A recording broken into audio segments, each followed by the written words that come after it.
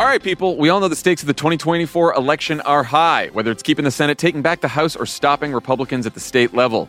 If you're ready to make a real difference, sign up for Vote Save America's 2024 volunteer program. And just to make it interesting, we're pitting you against each other. Vote Save America will sort you onto a team, East or West, and you'll compete with a community of other volunteers to maximize your impact on the ground with opportunities tailored to you and the causes you care about.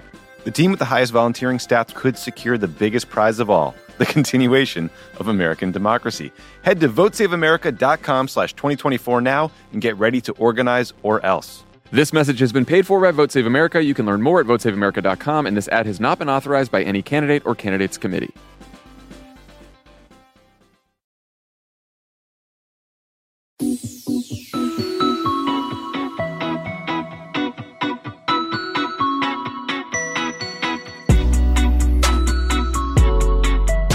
Welcome back to Pod Save the World. I'm Tommy Vitor. I'm Ben Rhodes. Ben, are you a college basketball guy? I used to be. I feel like I used to be more than I am. Players would play for more than 1 year. Oh, you don't like the one and done? No, I don't like the one and done. done. I like this. This is like the... I used to like to live with players for 4 years. You know, like you'd see them get better and they'd play together and the teams are more interesting. You liked when Coach K was paying them under the table and not going to the pros? You know, I mean, like, let's just posit they should get paid. They should all get paid. They should all get paid. The fun story this year is St. Peter's. The tiny little school in Jersey that beat Kentucky and then Murray State. Yes. Very fun. We like a good upset here. Speaking of underdog stories, Ben, Ukraine. We are going to cover all the developments in Ukraine, starting with President Biden, because he's got a world tour ahead of him. We'll also talk about what we know about how China is viewing this war, the impending food shortage, the latest on the military effort and talks. And then I wanted to see what you thought about President Zelensky's address to the Knesset, Israel's parliament, and why Russians are making prank calls. And then President Trump weighed in once again. So that was always good to have his input. Yeah. Helpful as always, strategic genius. And then you guys will hear my interview with former U.S. Ambassador to Ukraine, Marie Yovanovitch. You probably heard her name during the impeachment proceedings. But she has tons of interesting experience. Way before that, she knows President Zelensky well. She's worked in Ukraine. She knows Putin well. She has great insight into Ukrainian politics, Russian politics, and a new book out called Lessons from the Edge. So stick around for that. Also, Ben, stick around for Offline with Jon Favreau. Yeah. He was on this week with technology reporter Taylor Lorenz talking about journalism in the digital age. That's a very important subject. Yeah. And Taylor Lorenz is like if you were designing an offline guest, that's who you design. Totally. And we also, I think we covered Birds Aren't Real before her. So, just throw that back. We're a little ahead of things. I've got two things, just quick things. A Wednesday night, so the night that this podcast airs, I will be joining Senator Bernie Sanders on a live stream discussion of the war in Ukraine at 8 o'clock Eastern. How do I find this? You can find this at BernieSanders.com. So you find it at BernieSanders.com? That's how I get this? BernieSanders.com, yeah. It'll be me and Bernie and a friend of the pod, Peter Beinart, is joining. It's kind of progressive view, and Barbara Lee. Cool. So it's kind of like progressive view of the war in Ukraine. Remember when we did the J Street thing with Bernie and he just owned us on stage and stood up and was like getting the crowd all whipped up? It was great. I mean, the best thing about that is, so Tommy and I are at J Street. We interviewed a lot of presidential candidates, kind of armchair interviews. And we asked Bernie his first question and he stands up. And he delivers his entire answer standing. It's so fun. And shouting and riling up the crowd. Then he sits down and you ask him a question and he stands up again. I remember some reporter was like, "Oh, so great watching those neo-libs get shouted over." And I remember thinking, this is awesome. I love this answer. It's awesome. I was I love Bernie's foreign policy. Super fun. And that's great. The only other thing is that Thursday I will be at the University of Central Florida in Orlando speaking. So if you are there, check it out. Disney. Yeah. Well, maybe. Don't go to Disney. I know they're kind of in the. They're kind of in the suit. They're in the doghouse because their new CEO is not very good. Yeah, at kind of whiffed on the "Don't Say Gay." Yeah, very easy bill to be opposed and vocally so. So anyway, also check out Pod Save the World on Snapchat. Done with promos. Ben, huge week for Biden. Tons of big meetings. On Monday, Biden held a call with the leaders of France, Germany, Italy, and the UK. So I guess they're just coordinating strategy on a call. Then on Thursday, he's going to be at a NATO summit in Brussels. And then a meeting of the European Council. Then he goes to Poland on Friday, where he's going to, probably do something with troops maybe, and then see President Duda. I don't know if you see more of refugees, I'm sure. And refugees. I'm sure refugees too. It's a very good call. Yeah. I imagine the agenda of this week ahead is going to include coordinating military support, conversations around what might happen if Russia uses chemical weapons or a cyber attack. I saw Jake Sullivan today said that he could see a scenario where there's a collective response by NATO to a cyber attack. Biden also put out this interesting statement about how we should all be preparing for a Russian cyber attack. Creates a lot of anxiety in my head. I'm not sure what I'd do with it, but industry should be updating their stuff. Given how accurate their forecasting of Russian moves has been, I think we should be ready for cyber attacks. Makes you just want to turn off your computer. I bet they'll coordinate sanctions. They'll probably figure out, like you just mentioned, how to support the huge refugee flows and provide relief, especially to Poland, where you're seeing the mayor of Warsaw start to sound the alarm about the city being overwhelmed. So timing's important here. The symbolism is very important. There's some risk, though, right? Because we know that Zelensky wants more from NATO than NATO has been willing to give. Europe has different views when it comes to, say, energy sanctions. What do you think that Biden and NATO needs to get done here, and what pitfalls maybe would worry you if you were doing the communications for this trip? Well, first of all, I think that Zelensky is going to address the meeting, so we can expect, obviously, him to give, as always, like a eloquent and forceful appeal for help. Mm-hmm. I'd look for a few things. I think the first is the NATO posture in Eastern Europe, and will Biden be announcing any additional U.S. deployments of forces in Eastern Europe, or will we be making any of the kind of short-term deployments that we've already sent there kind of more semi-permanent or permanent? So just kind of what is NATO's posture? And tied to that, I think, is, NATO is, and this is not something they probably discuss publicly, but they need to start, thinking through the contingencies like we talked about in this show about like, hey, what happens if they start hitting NATO efforts to supply Ukraine around the border? What happens if there's a chemical weapons attack? Are there things that, might affect NATO's posture vis-a-vis Russia, right? Yeah. These are huge questions that you want to, have some sense of in advance. So I think that'll be part of the discussion. I think that one of the things that's really interesting is that in recent days, Zelensky has basically said publicly that of Putin's demands, the issue of NATO neutrality is one that he's open to because he doesn't believe that he's ever going to get in NATO. And he's kind of been, it's been a realist here. He's been appropriately frustrated from his vantage point that, like, what's the point of us kind of holding out for some NATO membership that's never going to come? And so how NATO approaches that issue in the context of the diplomacy is really important. Obviously, I think the NATO position should be to back Zelensky, but this is complicated because part of what Zelensky's saying is the reason I'm willing to make this concession is because I don't believe you guys are ever going to let me in. And NATO may not want to say, we'll never let you in, but they'll want to back him in taking that position. So this is something that is going to have to be dealt with, very in a very sensitive way. But I think ultimately it has to be backing whatever position Zelensky wants to take, not NATO's on that, Did you see the sort of blobby Twitter tough guys saying that Biden should go to Kiev? Oh, yeah. Imagine putting the president of the United States and like hundreds of support staff into a city being bombed. I was going to say, like, right now. The absurdity of that is that having planned, presidential trips, including into war zones, when we would go to Afghanistan, we would go in the middle of the night and we would go basically to Bagram, which was a facility that the United States completely controlled, and even then the Secret Service had all manner of misgivings, and we went on trips where they were delayed, and the Taliban didn't have an air force. Yeah, and I think people firing missiles into the city. Exactly. I think people don't understand that, like, the president doesn't get to decide. I think it'd be cool to show up in Kyiv. Like the Secret Service has to be able to say that they can reasonably protect him, and so that seemed like a pointless sideshow. Sideshow. As great as it would be to show that moral support, no matter, it's not up to Joe Biden in this case, and I can't see any scenario where the Secret Service is okay with that. It's also just in practice like a huge distraction and suck of resources and time from everybody on the ground there who are literally trying to fight a war.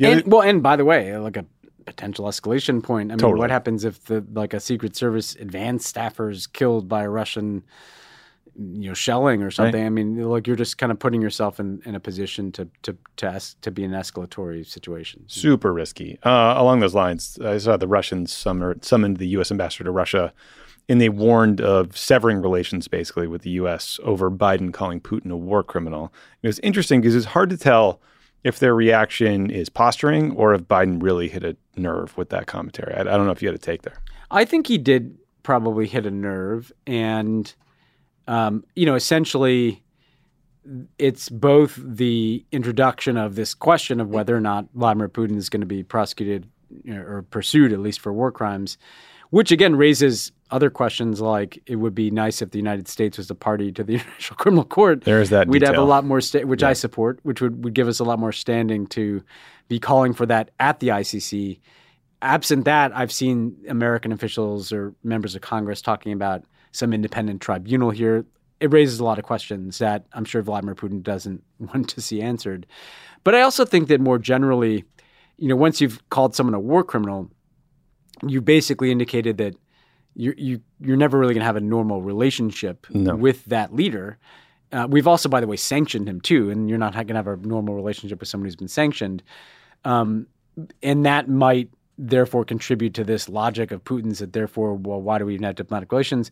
But I still think Biden's right. Like we're not going to have a normal relationship with Vladimir Putin after what he's done in Ukraine, nor should we. He is a war criminal. He deserves to be sanctioned.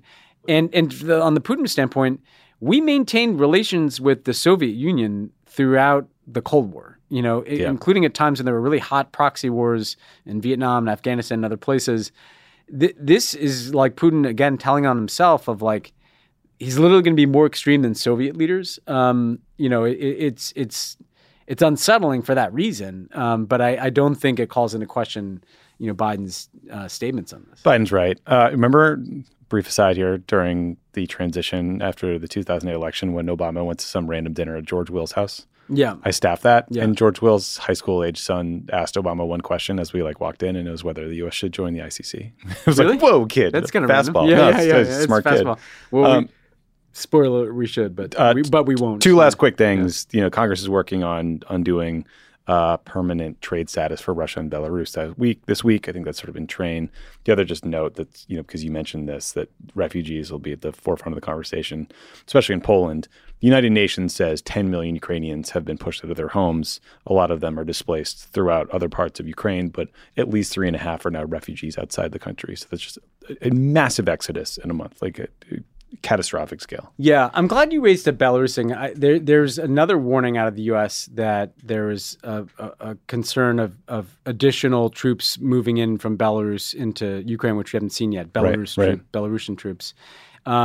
And then maybe nuclear weapons from Russia moving into Belarus, which you never like to see nuclear weapons moving in someplace. And the Belarusians had recently changed their constitution, I think, to allow that to happen. Yeah, that'd be concerning. Scary. The thing I'm very curious to see, though, with the Belarusian troops is, we've seen morale problems in the Russian military. Does the military of Belarus really want to be fighting in Ukraine? I can't imagine that's going to be the most motivated fighting force. We've also already seen the Belarus opposition blow up rail lines and disrupt equipment flows into Ukraine from Belarus. So, something to watch is whether the opposition to Lukashenko in Belarus kind of picks up too if they get more involved in the war. One reason they might not have to date is in part the morale issue with their troops, but in part if you stir up that opposition, it could blow. The lid could blow there faster than Russia. Totally. Sure. And Lukashenko's got to be thinking, I'm keeping my best guys as close to me as possible because I'm protecting this house I got here. Let's talk China for a minute, Ben, because on Friday, Biden held a 2-hour video conference with Chinese President Xi Jinping about Russia. Biden reportedly told Xi there would be stiff consequences if China provides military or economic assistance to Russia. Doesn't sound like the message necessarily immediately got through.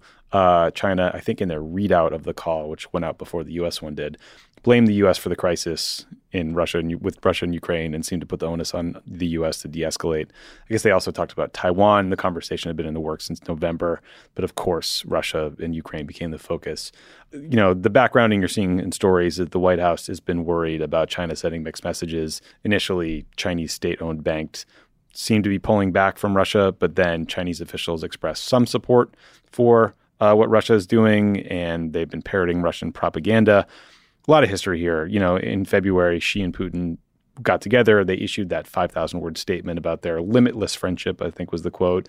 There's all these reports we've talked about before that Putin told Xi about the invasion in advance and then delayed it to let the Olympics happen first. So, Ben, I'm struggling to find the right framework for how to think about what China's calculus is here. There's kind of like, you could think about it from a practical standpoint and just imagine that China doesn't want economic instability and they're the world's biggest producer and consumer of wheat, but are facing the worst harvest ever in decades at least because of flooding. And so they don't want high food prices. So that's a practical thing that would maybe get them going. There's a security approach, which says, China's just viewing this all through the prism of what they may want to do in the future with Taiwan. Then there's kind of a framework of okay, is China's sole motivation just checking the U.S. all the time, reducing U.S. power in the world, not letting us impose our will on other countries? Do you have a framework for how you think listeners should think about the Chinese calculus? Yeah, I think the way in which you want to think about the Chinese calculus is it's always weighted against where is China trying to go, right? And China is trying to evolve an international order in which the United States and the world's democracies are significantly diminished relative to China, in which there are not enormous shocks that disrupt the kind of steady growth and predictability around the Chinese economy, and in which China has a growing sense of kind of freedom of action, particularly in the Asia-Pacific region, but even beyond in terms of everything from the future of Taiwan to kind of their ability to throw their weight around. And so viewed through that prism, Ukraine presents interesting challenges. On the one hand, it is going to suck up a tremendous amount of time and bandwidth and attention from the United States and Europe that is not going to be applied to China and dealing with all of our various irritants. Yeah, that's like the big brain, they like the distraction. Yeah, they like the distraction thing. On the other hand, it is a potential enormous shock to the global economy and kind of predictability that China likes. They don't like a lot of independent variables, and a war that could escalate or sanctions that could entrap, major Chinese banks or people doing transactions in China with Russia, that's just a pain in the ass to them. When I looked at this, what I felt like is that there's a scale of how unhelpful China could be and how helpful they could be. Now, on the unhelpful side, per usual, the extreme end is are they going to start arming Russia? Are they going to start kind of backfilling military equipment and capabilities? And it felt like that was the most acute warning that Biden was delivering. Don't do that, or else, or else probably, sanctions more likely to come your way, et cetera. And it did feel like the Chinese statements put the blame on the U.S., but they also talked about how they didn't, nobody has an interest in a war, and you could find stuff in there that was not positive about the war. And that suggested to me that they're less likely to do the military aid. That leaves then on the unhelpful side of the spectrum, the sanctions busting, essentially. Are they going to start buying discounted Russian oil? Are they going to start making whole Russian technology that is cut off from Western technology? And that, to me, remains a big variable. And I would guess that they're going to test it. They're not going to want to be too overt about it in a way that invites scrutiny from U.S. sanctions. But, they're going to push, and they used to do this on Iranian oil, by the way, and kind of push and test the boundaries of how much they can benefit from getting cheap oil or getting Chinese tech into Russia without it being kind of so over the top that it invites more scrutiny from us. Yeah, and it feels like that's where they're going. On the helpful side, if they cut off Russia and participated in sanctions enforcement and condemned the war, I think it would be much, much harder for Russia to sustain it. But it doesn't feel like China is going to be helpful. It feels like the best possible situation is a China that is neutral to slightly unhelpful, and that's where they're at least trying to keep them. That's the sweet spot. Yeah. I mentioned this food shortage thing. It might have sounded like a random aside, but we've talked about this a little bit. And now there's some new statistics that I think are valuable. It just seems like there's almost no preventing this war from creating a global food shortage. And that the catastrophe that will create is not getting enough attention. The New York Times had a good piece over the weekend. Some key details, just for context, over the past 5 years, Russia and Ukraine have accounted for nearly 30% of exports of the world's wheat, 17% of corn, 32% of barley, and 75% of sunflower seed oil. So it's a huge amount. Wheat prices are up 20% since the invasion. barley up a third, fertilizer prices are up 40%. It seems completely impossible for Ukraine to have anything close to a normal harvest this year. You can't grow crops when you're getting bombed. Russian farmers are going to be impacted too by sanctions and by everything else going on. So there's just going to be less food in the world. That will mean inflation in the U.S., and then probably potentially catastrophic impacts on poor countries like Bangladesh, Yemen, Egypt, Eritrea, Afghanistan, where they are buying grain on the international market against China, against, name your big country. So there's just it's a horrifying spillover effect that is just coming. Yeah. And if you look at the different regions where there's a lot of dependency on say, Russian and Ukrainian wheat, for instance, there's some places where you might be able to find short-term solutions. So the Middle East is a region where, there's a heavy dependence on this, and there's heavily subsidized food prices, right? So in places like Egypt, the government subsidizes the price of bread pretty aggressively. Yeah. That's getting more expensive, so bread prices go up. So it get toppled. Yeah. Well, yeah. I mean, and again, what I would argue is, like our good friends in the Gulf, have plenty of resources to deal with this, right? So I hate to hope for the best from the Gulf, but if they want to avert the kind of food shortages that lead to instability, they can make that whole and they can pay that price differential. In Afghanistan, all the more reason for the United States to be lifting its sanctions. I mean, this is a humanitarian crisis that we were talking about before the war. You've seen terrible statistics about infant mortality rates in Afghanistan going through the roof, and food shortages already that are going to get worse.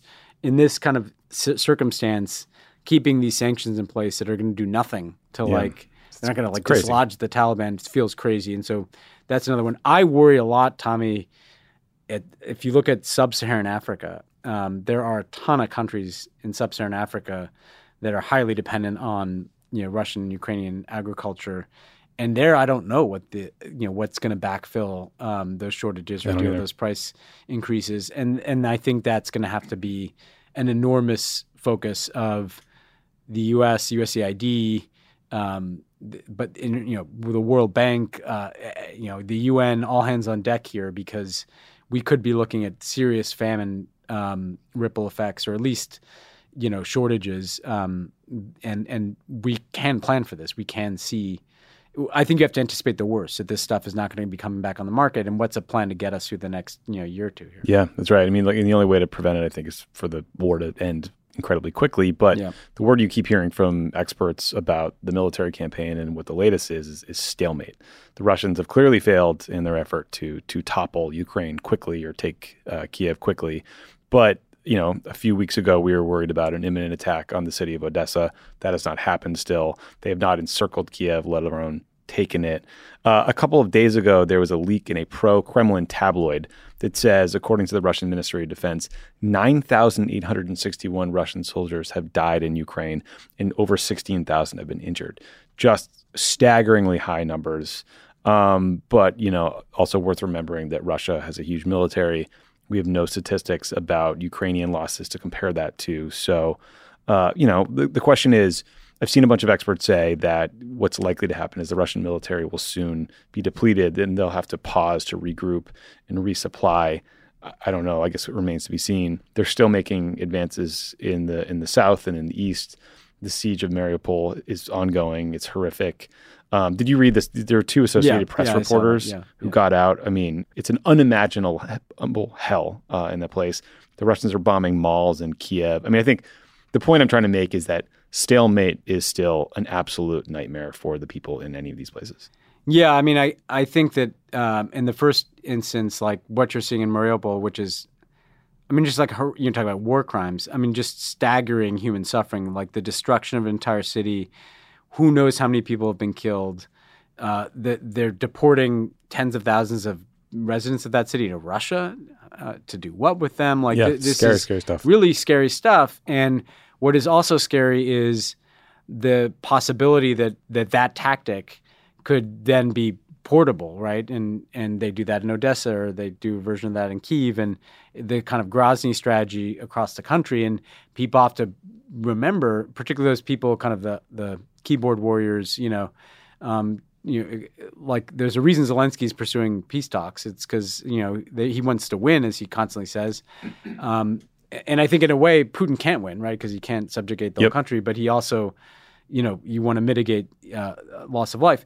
That said, I think one of the scenarios that concerns me, Tommy, is you mentioned that they may need to pause from resupply, and let's bear in mind that if those casualty numbers are accurate, and they may even be higher, that's like 10 to 15% of their force that they had massed around Ukraine. I mean, this is an enormous hit that they've taken. We may see a scenario where there are apparent breakthroughs in peace talks that feel like the war is ending, that may even last for periods of weeks.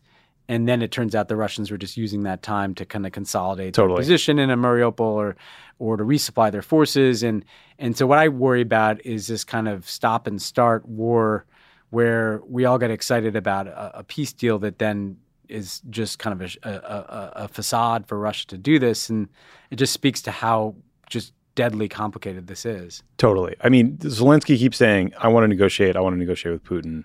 He's also saying, I think today he said this, that he would have to run any sort of major concessions, any constitutional changes by their parliament, which is maybe a smart way for him to not get, browbeaten into major concessions. But I asked Ambassador Jovanovic this as well, like, how can you trust Putin at any point along the way? I mean, he's been lying and invading your country for nearly a decade now, trying to topple governments. Particularly on the matters that get at their territory, right? So NATO neutrality, I think, is the easiest concession to make because they're not a member of NATO. Crimea, right, difficult. But like the Donbass, this is like, to accept somehow these people's republics or to accept a Russian presence in the pretty big chunk of your territory. I don't know how they would ever pass a Ukrainian referendum. It would be like the United States being like, all right, Canada, you get Maine, Massachusetts, and New York. Or all of New England, basically. Yeah, all of New England, because, it's just, so to me, like, this is, like, there may be short-term breakthroughs, but like a long-term resolution, it's going to take some time. As much as we'd like it to happen fast. I hope, again, we all want it to with all fast. The caveats that, like, I hope I'm wrong. Tomorrow they have like durable peace deal, but like this is what concerns me. I see people on the left being like, why isn't Biden talking more about diplomacy? It's like, well, I of course I think he wants diplomacy and the peace talks, but like he can't want it more than Putin, and that's the challenge right now. You mentioned Grozny a minute ago. We talked about Chechnya a bunch on these episodes. The comparison is useful. I mean, sort of the major combat phase, quote unquote, of that war was less than a year, but then there was an insurgency that was nearly a decade. And the thing that, the more and more I read about it that is unsettling is we all want to think that bad outcomes in Ukraine will create political pressure on Putin to cave back home. But throughout this Chechnyan insurgency, you had massive terrorist attacks in Moscow. There was a hostage taking at an elementary school, and like hundreds of kids were killed. At that time, there was much more of a free press. There were much more, in terms of like robust political opponents and counterweights to Putin who could at least exert some political pressure on him. All of that stuff is gone now, right? And they are shutting down the media left and right. They just announced another 9-year sentence on Alexei Navalny, I think today. Yeah. So it's just, where this dissent is going to come from, where this political pressure is going to come from, it's hard to see. That doesn't mean there aren't brave Russians out there protesting, but like, what does a critical mass look like? I don't know. Yeah, and that's where I think that there are these layers of communities inside of Russia to watch.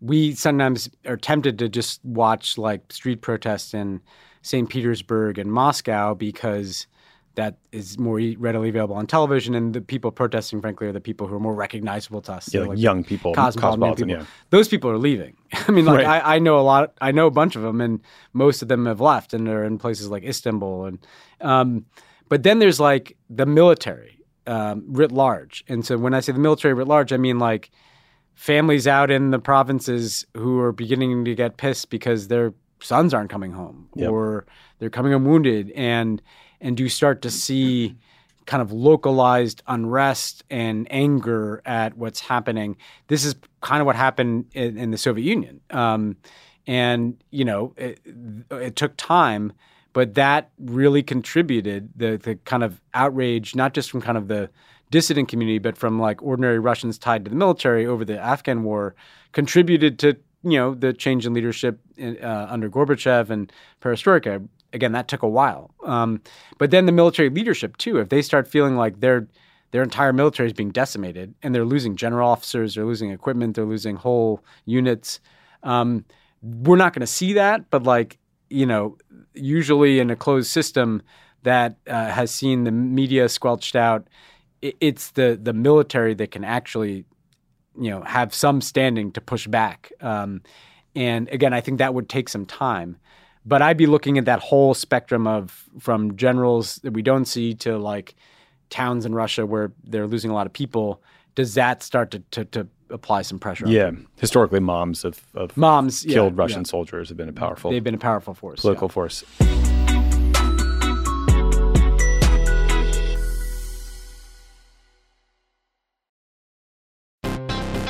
Are you like me and tracking the polls obsessively this election year? Well, Dan Pfeiffer's right there with you, and he's taking them seriously, but not literally.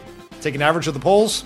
Don't forget about any one poll. And the thing that we try to tell everyone in every episode of this podcast is a poll that has Biden up to and a poll that has Biden down to, they all tell you the exact same thing, which is this is a very, very close race. The goal of this podcast is to help people understand polling and freak out about it just a little bit less. Explore the latest polls, what they actually mean, and whether or not it's time to hit the panic button.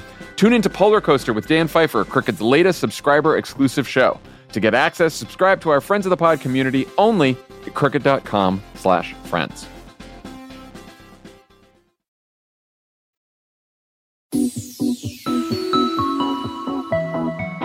So, Zelensky continues his, Zoom tour of the world. It's pretty amazing. You just mentioned he's talking to NATO. He spoke to the Italian parliament on Tuesday. He talked about the famine concerns that we just mentioned. Zelensky's address on Sunday to Israel's parliament, the Knesset, was a little more controversial. Zelensky criticized Israel for refusing to provide defensive weapons to them like the Iron Dome missile defense system. He also criticized Israel for not putting in place strong enough sanctions or pressuring Russian oligarchs or businesses. He also pushed back on, the suggestion you've seen that Israel is trying to preserve some flexibility to be a mediator between the Russians and the Ukrainians by saying, quote, you can mediate between nations, but not between good and bad. And he drew connections to the Holocaust. Some Knesset members accuse Zelensky of bordering on Holocaust denial in his remarks, sort of a shocking rejoinder to a guy who's like desperate for help here. Zelensky moderated his speech a little later in the day with the video. What did you make of this pressure campaign on the, going into all these parliaments, whether it's the U.S., whether it's Knesset, and just drilling everybody for an action? You talked about how they did it in Germany last week. I mean, effective, not effective. The response here was mixed, at least. I think it's effective because, where else is the spotlight going to come from? And to take just one issue, and we've mentioned this, but the oligarch issue is really important here because you've already seen this. Like, we've seen Russian oligarchs moving their stuff to Israel and the UAE. Right. And, Zelensky's right. Like, where else is that scrutiny going to come from? One way to get that scrutiny moving is for Zelensky to raise it.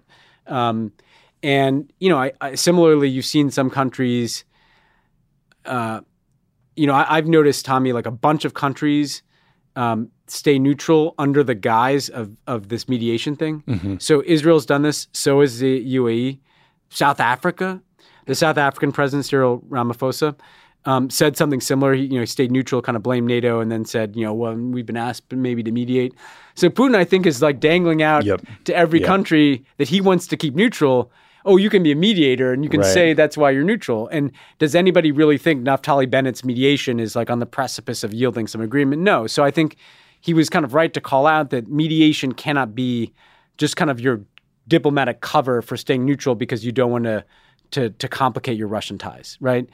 The Holocaust thing, at the risk of wading into it, first of all, Zelensky's Jewish, and a lot of his family members got killed in the Holocaust. So this isn't a guy who doesn't understand or is denying the Holocaust. I think that's an unfair criticism of him to be leveled.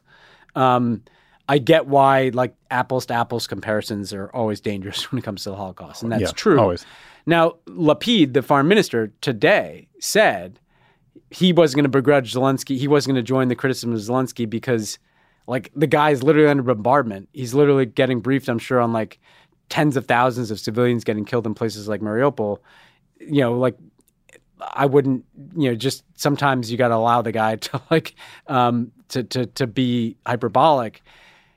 But look, there's also like a cried wolf aspect to this in the sense that like the Holocaust was constantly used to attack, other leaders who disagreed with Israeli policy. Yeah. Yeah. I mean, like the Iran deal was constantly cast, in Holocaust terms by Netanyahu. So I think it's right to say, like, let's just not like, I actually agree with like the core point of like, let's just not draw these comparisons. I think we can make some allowances that this guy's under pretty extreme stress, and because he's Jewish, it's not like he doesn't get the Holocaust. So it kind of became the story that Zelensky didn't really want it to be. Yeah, which that's right. I think is indicative of like it's better in general not to go there. But I do think that like spotlighting why neutrality is not really a comfortable moral option, and there's very real concerns about things like oligarch cash. Not just in Israel, but in a lot of places, he should keep doing that everywhere. Yeah, and I talk about this later with Ambassador Yovanovitch, but Putin is using genocidal language, talking about like exterminating people, converting all Ukrainians to become Russian, getting rid of their identity. Like that is the kind of thing that the definition of the word is based on. I mean, actually, you're right. I'm glad you raised that because like if you look at Mariupol and if you look at like Putin's language that we talked about, scum, gnats to spit out, he's denied that Ukraine really exists as a country. Yeah, like he's busing thousands of people into Russia. Like there's some it is dark kind of, stuff. We're kind of at we're kind of at the entry point to the discussion of genocide because he's not necessarily in the process of the industrialized killing of the Holocaust, obviously, but he said that this nation has no right to exist. He's drawn no distinction between combatants and civilians. And there's a kind of systematized way in which he's in eastern Ukraine and Mariupol, he's killing people, he's deporting people to Russia, and he's kind of replacing their leadership with Russian imposed leadership. There is something of a genocidal streak to what he's doing, and that we shouldn't look away from, and we should be accumulating both evidence and not be afraid to make determinations if that's where the facts lead. Yes. Two slightly lighter topics to close here before the interview. This is a weird story, Ben.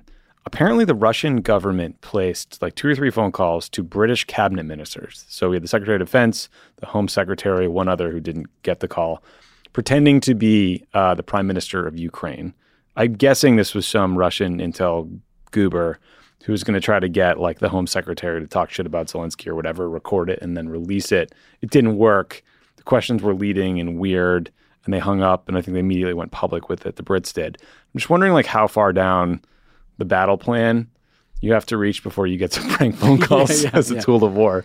They've done this before. You know, like remember that like there have been these kind of weird like remember Adam Schiff got like they called Adam Schiff with information. I mean, there's a kind of juvenile trolling to Russia that like the jerky boys of war. And the thing is that like they did that in other contexts. When you're doing it in the context of like this World War II scale war that you've launched, these tactics that looked kind of disruptive and almost savvy, smart, savvy, like just look like everything else, like just completely fucking bonkers and disgusting and despicable. Like, and that like you see that across the board, like this Russian playbook of the troll farms and the disinformation, like, and the prank calls, even like, none of it works in the same way when you've actually launched this war, Yes. Speaking of disgusting and bonkers in context, Donald Trump weighed in recently, just a few weeks after calling Putin a genius, praising the invasion, saying it was like a great deal, essentially. Here's a clip of him on some Fox Business show talking about how he would be managing Putin. But I listened to him constantly using the N-word. That's the N-word. And he's constantly using it, the nuclear word. We say, oh, he's a nuclear power. But we're a greater nuclear power. We have the greatest submarines in the world, most powerful machines ever built. and nobody knows where they are. And you should say, look, if you mention that word one more time, we're going to send them over, and we'll be coasting back and forth up and down your coast. Does he not think that submarines are currently all over the world coasting up and down their coast? I'm pretty sure they are. All right. Like, there's so many places to start. Like, N-word? Like, I didn't... You should see Stuart Varney's face in the clip. He's like, oh, God, oh, God, oh, God. The first time I heard it, I literally thought that he was going to the actual N-word. Too. Right? I did too. Which, like, I guess is... well, he didn't go there, and then I just didn't know nuclear was an N-word. No. Then... what coast is he talking about? I was wondering, off Alaska, Black Sea, or Alaska, but like, here's why we're talking about this, because like I know like people will be like, oh, you guys talking about Trump? This guy could very well be the president of the United States again. Like, I don't think anyone's going to question why we're talking about the former president. It's not that he's former president; it's that he could become president again. Yeah, he's running, and like imagine like. That would be really bad, because we're in a situation where nuclear war is actually something we're talking about. Is not a situation you want to introduce the variable of Donald Trump into it. Because like whether or not the scenario I'm concerned about is that he's going to like leave NATO and totally abandon Ukraine and open up the door for Putin to keep moving into other parts of Europe, that's scary as hell. Or whether or not he decides he's going to come in and run the genius play of like running nuclear submarines along the coast and risk nuclear war, that's, terrifying as well, of course. Like this, like I can't believe we're in a situation where, he's probably got like a 50% chance of being president of the United States in 3 years. The stupidity jumps out in this moment. Yeah. I pulled up my Apple Maps to see if it's got any listings of locations where nuclear subs are. I guess we could do the Bering Sea, we could do the East Siberian, maybe the Arctic Ocean, the Barents Sea. That's a new one. He's kind of describing the Norwegian Sea. He's basically describing nuclear posture and mutual assured destruction for the last 80 years as if he just discovered it. I mean, but like he seems like he's a little more casual about it than you should be. He's just so stupid. Here. It's just so stupid. Not one idea. I think also Varney tries to ask him whether he would give the MiG-29s to Ukraine, and he just can't even answer it. He just goes off on some tirade for 50 seconds about nonsense. Yeah, I'm sure he, first he's heard of it, when that Varney guy is like the intellectual in the conversation, you have a problem. I did think you mentioned the like armchair hawks who wanted Biden to go to Kyiv. Like I kept waiting for that to escalate to like me too, literally flying with the MiGs into Kyiv. Joe Biden should learn to fly a MiG. Yeah, a MiG, like George Bush mission accomplished style, land the MiG and let's go for it. There is so much military cosplay happening on Twitter. Yeah. It's really amazing. Yeah. But there's also, I have to say, like, this is one of those circumstances where it's like the best and worst of Twitter, because there's like remarkable on the ground reporting, and then there are these like nerds who've emerged who like are good sources of information. And then there's like the virtue signaling, flood of stuff too. So like it's an interesting mix of the good, bad, and ugly of social media. Yeah, there's this guy Michael Kaufman who's just like a Russian military expert. I think born in Ukraine, maybe in Kiev. Yeah. I love when these are like my favorite NSC nerds in the world. 97 part threads about. They just know like down to the unit level how the Russian military is structured and where they are and how they're performing and who's elite and who's not. It's just like it's the best. It's very interesting. Impressive. I've been looking at TikTok a lot too, and like they're what's so challenging is not that information is easily verifiable on Twitter, but like you have no idea where these videos. One of the things I think is interesting is this question of whether you need to kind of time and location stamp information on social media, because in the TikTok context, you have no capacity to evaluate whether something is actually current and where it is. So it's an interesting as this question of social media regulation. Social media can play an enormously useful role in combating Russian disinformation by showing people what's actually happening. That information would be even more credible if like a TikTok could verify, Yeah, this was created this day. Yeah, that would be useful. I was talking to somebody else. This might be interesting for us to explore going forward. Social media, like content being relevant to future war crimes tribunals, right? Mm-hmm. So Syria, there's already been an effort to collect it. Like Bellingcat or whatever it's called, they've been collecting all that stuff. And here, like the same thing, because some of the platforms, they purge the content, So there's right. A lot, some of it gets struck for terms of service reasons. Well, think that about actually harms efforts to collect evidence. You could have the most gruesome videos that are posted to YouTube and TikTok that get purged for that reason, but you might actually want to preserve it for the purposes of investigation. Yeah, so that's challenging. Yeah. Man, that's a hard problem. That's a tough one for these platforms. Yeah. Okay, we're going to take a quick break, and when we come back, we'll have my interview with Ambassador Marie Yovanovitch. So stick around for that.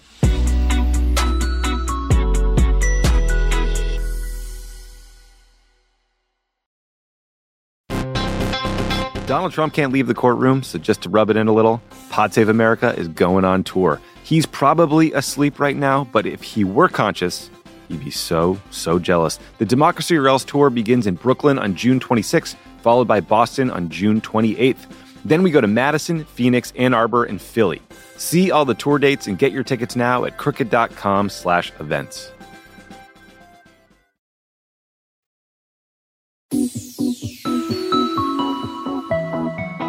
I am thrilled to welcome to the show Ambassador Marie Yovanovitch. She is the author of a fantastic new memoir, Lessons from the Edge, which is available now. Ambassador, it's wonderful to see you.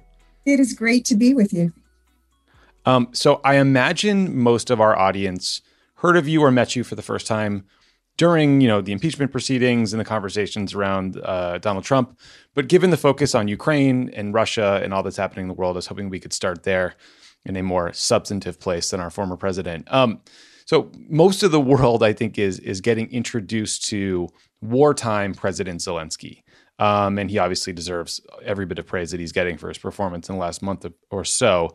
You've known him a lot longer. Can you help us understand a little bit about what he was like as a leader 6 months ago, a year ago, 2 years ago? Like, who was the man you met originally?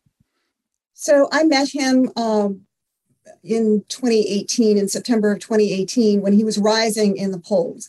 And it was clear that if he chose to become a candidate, he stood a good chance of becoming the next president in Ukraine. So, of course, we at the embassy wanted to meet him. And the first time I met him, I was expecting this really funny guy, right? Because he's a comedian. He had this show called Servant of the People, where a teacher has a viral rant about corruption in Ukraine. And based on that, he becomes the president of Ukraine. And so, this is a case of really life imitating art. But in this first meeting, I was expecting a very funny guy, which he was, but he took great pains to explain to me how he had built up his media and entertainment empire based on his own talent, his executive capabilities, and everything else. And it is a hugely successful company in Ukraine. So I met him, 4 or 5 times during the campaign season. And then the last time I met him was the day before he was elected president of Ukraine, where it was clear he was going to win with a landslide. And we were already starting to talk about how the U.S. and Ukraine under Zelensky would be working together. And he was, as president, of course, I was further away because then later that week, I was pulled out of Ukraine, as you may recall. Right. And so as president, I was further away from the action. But I think, he had a very promising first government full of reformers. But I think he was, new to politics, untried, untested, and was very impatient. So he fired all of them, not with... and the next government was perhaps not as good. Nevertheless, he did have some successes over the next couple of years. And there was, a lot of political infighting, which, is not unusual in Ukraine and not unusual in other countries, including our own. And then, the war came to Ukraine. Yeah. This was Russia's war of choice. And all of a sudden, this comedian becomes the Winston Churchill of our times. I mean, the man has really met his moment where he is reflecting, I think, the courage and the values of the Ukrainian people, but he is also uniting them and inspiring them, even as he is inspiring the whole world. Yeah, it's hard not to be inspired by the courage he's shown by sticking around. It's hard not to admire how savvy he's been in his ability to just sort of connect directly with everybody in the world through his phone. Just to be a little wonky for a second, I've heard You and others talk about how Ukraine has to do some work before they can join NATO or before they can join the EU. They have to enact certain reforms. I think listeners probably hear that and wonder, what does that mean exactly? Is there sort of a gist of what kind of steps you think they would need to take before they could get accepted into these bodies, assuming that they would be welcomed at this point? Yeah. Well, at this point, of course, that is sort of a more theoretical conversation. Yes, very much. But the EU and NATO, these are communities. Sometimes they're called marriages of civil societies. I mean, they're organizations. NATO is a defense pact, but it is made up of countries that not only share interests, they share values. They are democracies. They are market economies. Not perfect democracies, not perfect market economies, but overall we share certain values. And I think that is why the alliance has stuck together for so many years.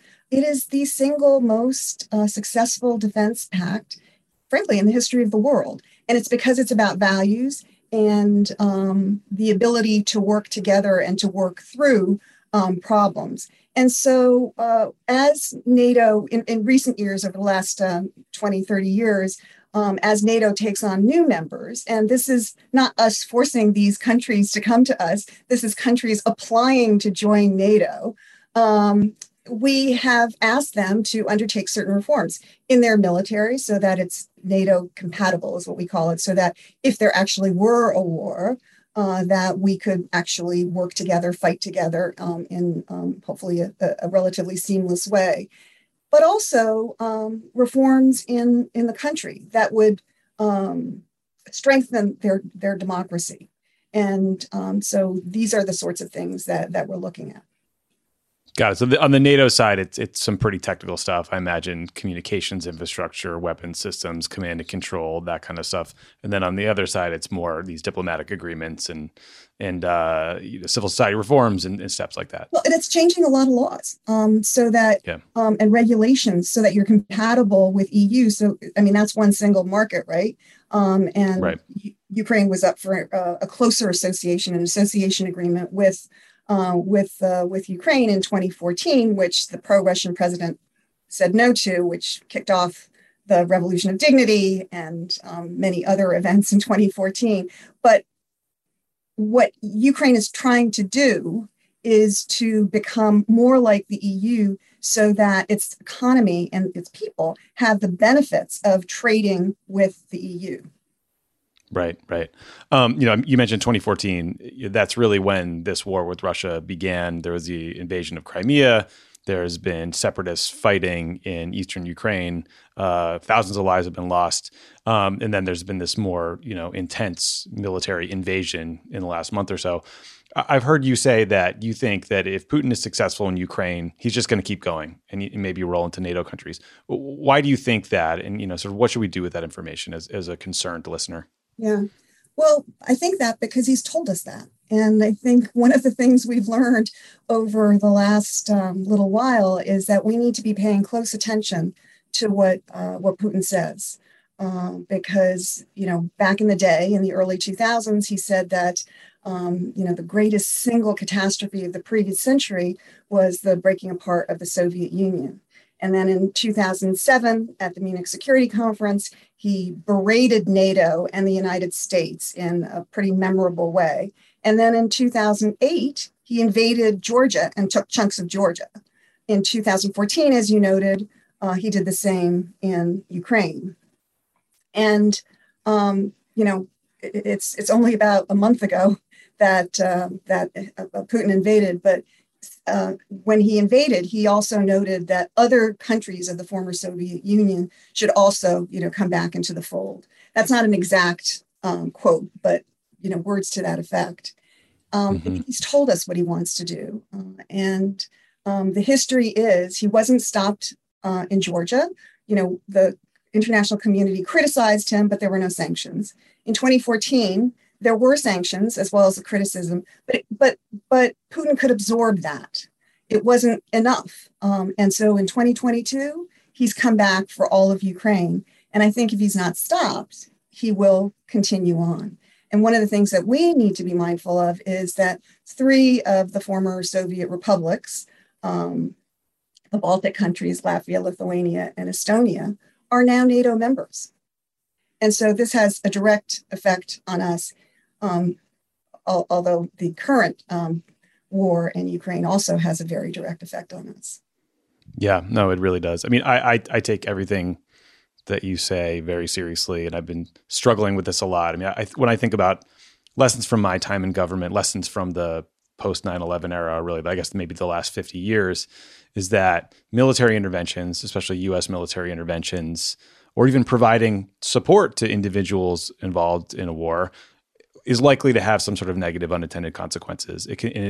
More often than not, leads to more innocent suffering, more instability. And so, I think about all the arms we're feeding into Ukraine right now and the possible spillover effects.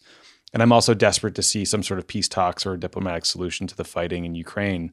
But what I'm wondering is, I see some on the left, some of my friends call for more pressure from Biden to push for negotiations between Ukraine and Russia.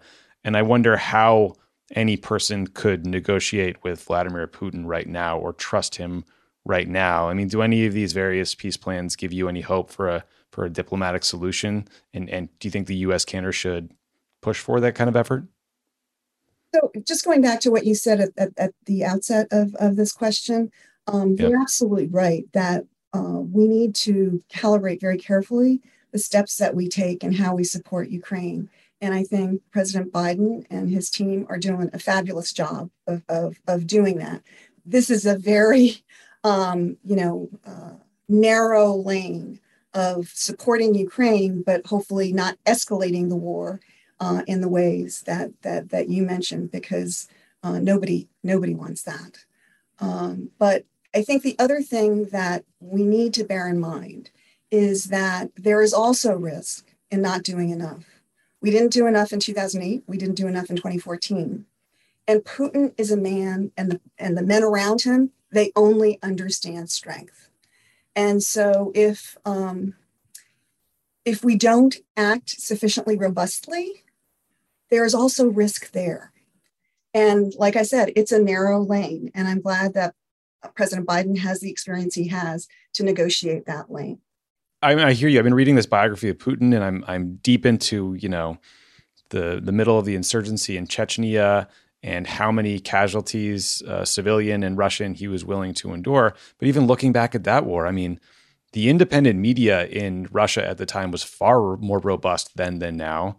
There was far more opposition then than now. When I think about what could pressure this man, what could lead him to feel like he might face an internal costs personally, politically, I'm just not sure where that pressure comes from. Do you have any? I'm not trying to go like a Lindsey Graham route, like calling for his assassination. I think that's outrageous and a crazy thing to say, but political pressure is a good thing. And do you see any of that bubbling up in Russia? Well, I've heard my friend Mike McFall say that from a political science perspective, that change, revolutions, the kinds of things that we're talking about seem impossible until they happen, and then it seems inevitable. Yeah. And so right now, it's hard for me to see the path to, transformational change in Russia, because that's what we will be talking about. But, we do see brave Russians still out there demonstrating. I mean, where do they find that courage? I don't know. And it's amazing. Yeah. But, is that enough? Are the sanctions that the U.S. and the rest of the world are imposing on the Russian economy, are they enough to, get the middle class and, the babushki out in the villages to complain? I'm not sure. And the oligarchs, a lot of my friends say, well, what about the oligarchs? Why don't they do something? They are Putin's bagmen. I mean, he knew them back in the early 2000s, and they've been doing his bidding ever since. They are not independent, and it's probably too late for them to try to become independent. And then the last group of people are the so-called Siloviki, the power ministries, intel, defense, et cetera, that are around Putin, the close-in people. And, they've been with him for decades when he worked, in Germany, the intel services, all through the St. Petersburg years, and then since 2000, or actually even earlier in the Kremlin. So it's hard to see that they would turn on him, but we also don't have a lot of visibility, or I should say, I at least don't have a lot of visibility into that circle and what's going on. But it's clear this is not a popular war. It's clear that there is huge economic pain in Russia, and it's tragic that the Russian people, like the Ukrainian people, are paying for Putin's mistake. I mean, it's terrible. Listen, I'm with Mike. Hope springs eternal. I'm also with you with the oligarchs. Like, I like nothing more than to see a good $600 million boat seized. It makes my day. But it's not like those guys are going to say, "Oh, I lost my boat. Now I'm going to, move to Palo Alto and start a tech company." Like, this is their only job option path is sticking with this man. Last kind of wonky question before I'll be more fun, I promise. I heard Yale historian Timothy Snyder, who I believe is an academic primarily focused on Ukraine, say that Putin's vision for Ukraine, which is essentially to tell tens of millions of Ukrainian people that they're now Russian, like you'll now speak Russian, you will now identify as Russian, that kind of big picture goal is the kind of thinking that Raphael Lemkin had in mind when he coined the term genocide. Right? Putin wants to say there is no Ukrainian state, there are no Ukrainian people, you're Russian now. Do you agree with that characterization? Could that be could we be watching the beginnings of a genocide against the Ukrainian people and state? Well, I mean, first of all, I think I'm a huge Timothy Snyder fan. I think he's absolutely brilliant and has done as much as anybody to not only document the history of Ukraine over the last century or so, but also to call out Russia and the evil that Russia is doing right now. So the Ukrainians, President Zelensky, are calling this war of choice of President Putin's, they are calling it a war of extermination. And it's just hard to argue with that when, Russian forces are bombing kindergartens and hospitals and maternity wards and, attacking, firing live fire at demonstrators in Kherson. I just saw the footage today. Oh, and even firing on people that are trying to leave the country, civilians, clearly marked vehicles of civilians. It is unimaginable, and it's certainly a war crime, and it's hard not to agree with President Zelensky that this is a campaign of extermination. The irony is that, Putin was going in to save the Ukrainians from the fascist government. He was going to, bind them to their fellow Slavs and everything else. It was all going to be, roses and champagne. And what he has accomplished, other than what we've just outlined, is he has turned every single Ukrainian against him. They will never go to Mother Russia at this point. And, that area in the southeast that has been so attacked. I mean, we think of, the footage in Mariupol where like 90% of the city has been destroyed and they don't have food and water and electricity and heat. And it is winter there. It is cold. That is a Russian-speaking city. Yeah. Many people are Russian there, and they have turned against Putin too. He has managed to do the exact opposite of what he has tried to do. Yeah, it drives me crazy when people talk about him as some sort of strategic genius. I mean, it's not that hard to be a dictator, right? People tend to do what you say. He has managed to unite Ukraine, unite NATO, get the Germans to start spending a whole bunch of money on their military, cancel the Nord Stream 2 pipeline, which has been in the works for, 1 or 2 decades. I mean, everything he wants is now going to be harder for him to get thanks to his own crazy actions. He's not some genius. Right. So, you talk in the book and you talk publicly about some incredible mentors you worked for at the State Department, some amazing, towering figures in foreign policy. You also worked for some total bozos. You had the Rex Tillerson era and the Mike Pompeo era. I have so many friends in the Foreign Service who are in the State Department. I always wondered which was more challenging, watching the place get gutted by Rex or Pompeo's kind of bluster What was it like working for those individuals? Then if you have any, great mentors you want to talk about, please do. Well, I think, each in his own way did severe damage to the State Department. As you said, Rex Tillerson really gutted the budget for the State Department and wouldn't even spend the money that Congress allocated. And, the State Department, just like the Defense Department, we need our allocations. We need resources in order to do our job. And I would say we need a lot more resources for us to do our job, or else the Defense Department's got to do it. And, I also mentioned that there are successive secretaries of defense have said, give the State Department more money because otherwise you're going to have to buy me more bullets. Because, if we're not successful in our diplomacy efforts, the tool of choice usually then becomes the Defense Department. And we never want to, we want to have the best military in the world, but we never actually want to use them.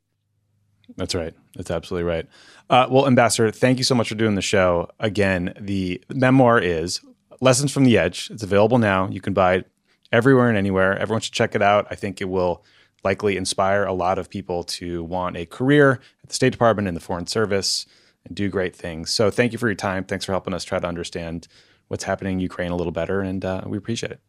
Thank you very much for having me.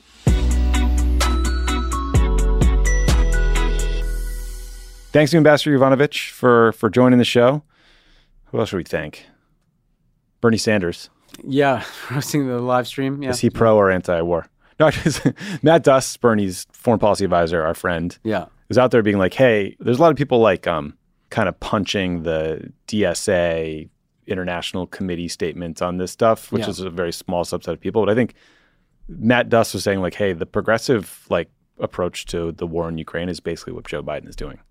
Yeah, I mean, he's trying not to escalate the war. He's trying to leave the door open to diplomacy. He's supporting refugees. He's going after kleptocracy. I think that the thing that is most probably difficult for progressives is this question of arming, how much we're kind of a party to a conflict where we're providing arms. But yeah, if you look at Congress, it's not the DSA international position, and these are people that, did have concerns about NATO enlargement, but that doesn't, I think Ukraine should be a unifying event in terms of center left to progressives and how we look at it. Yeah, agreed. All right, that's it for this week. Talk to you next week or maybe Friday. We never know. Yeah, we'll see what happens. We'll try to find out. But thanks for listening.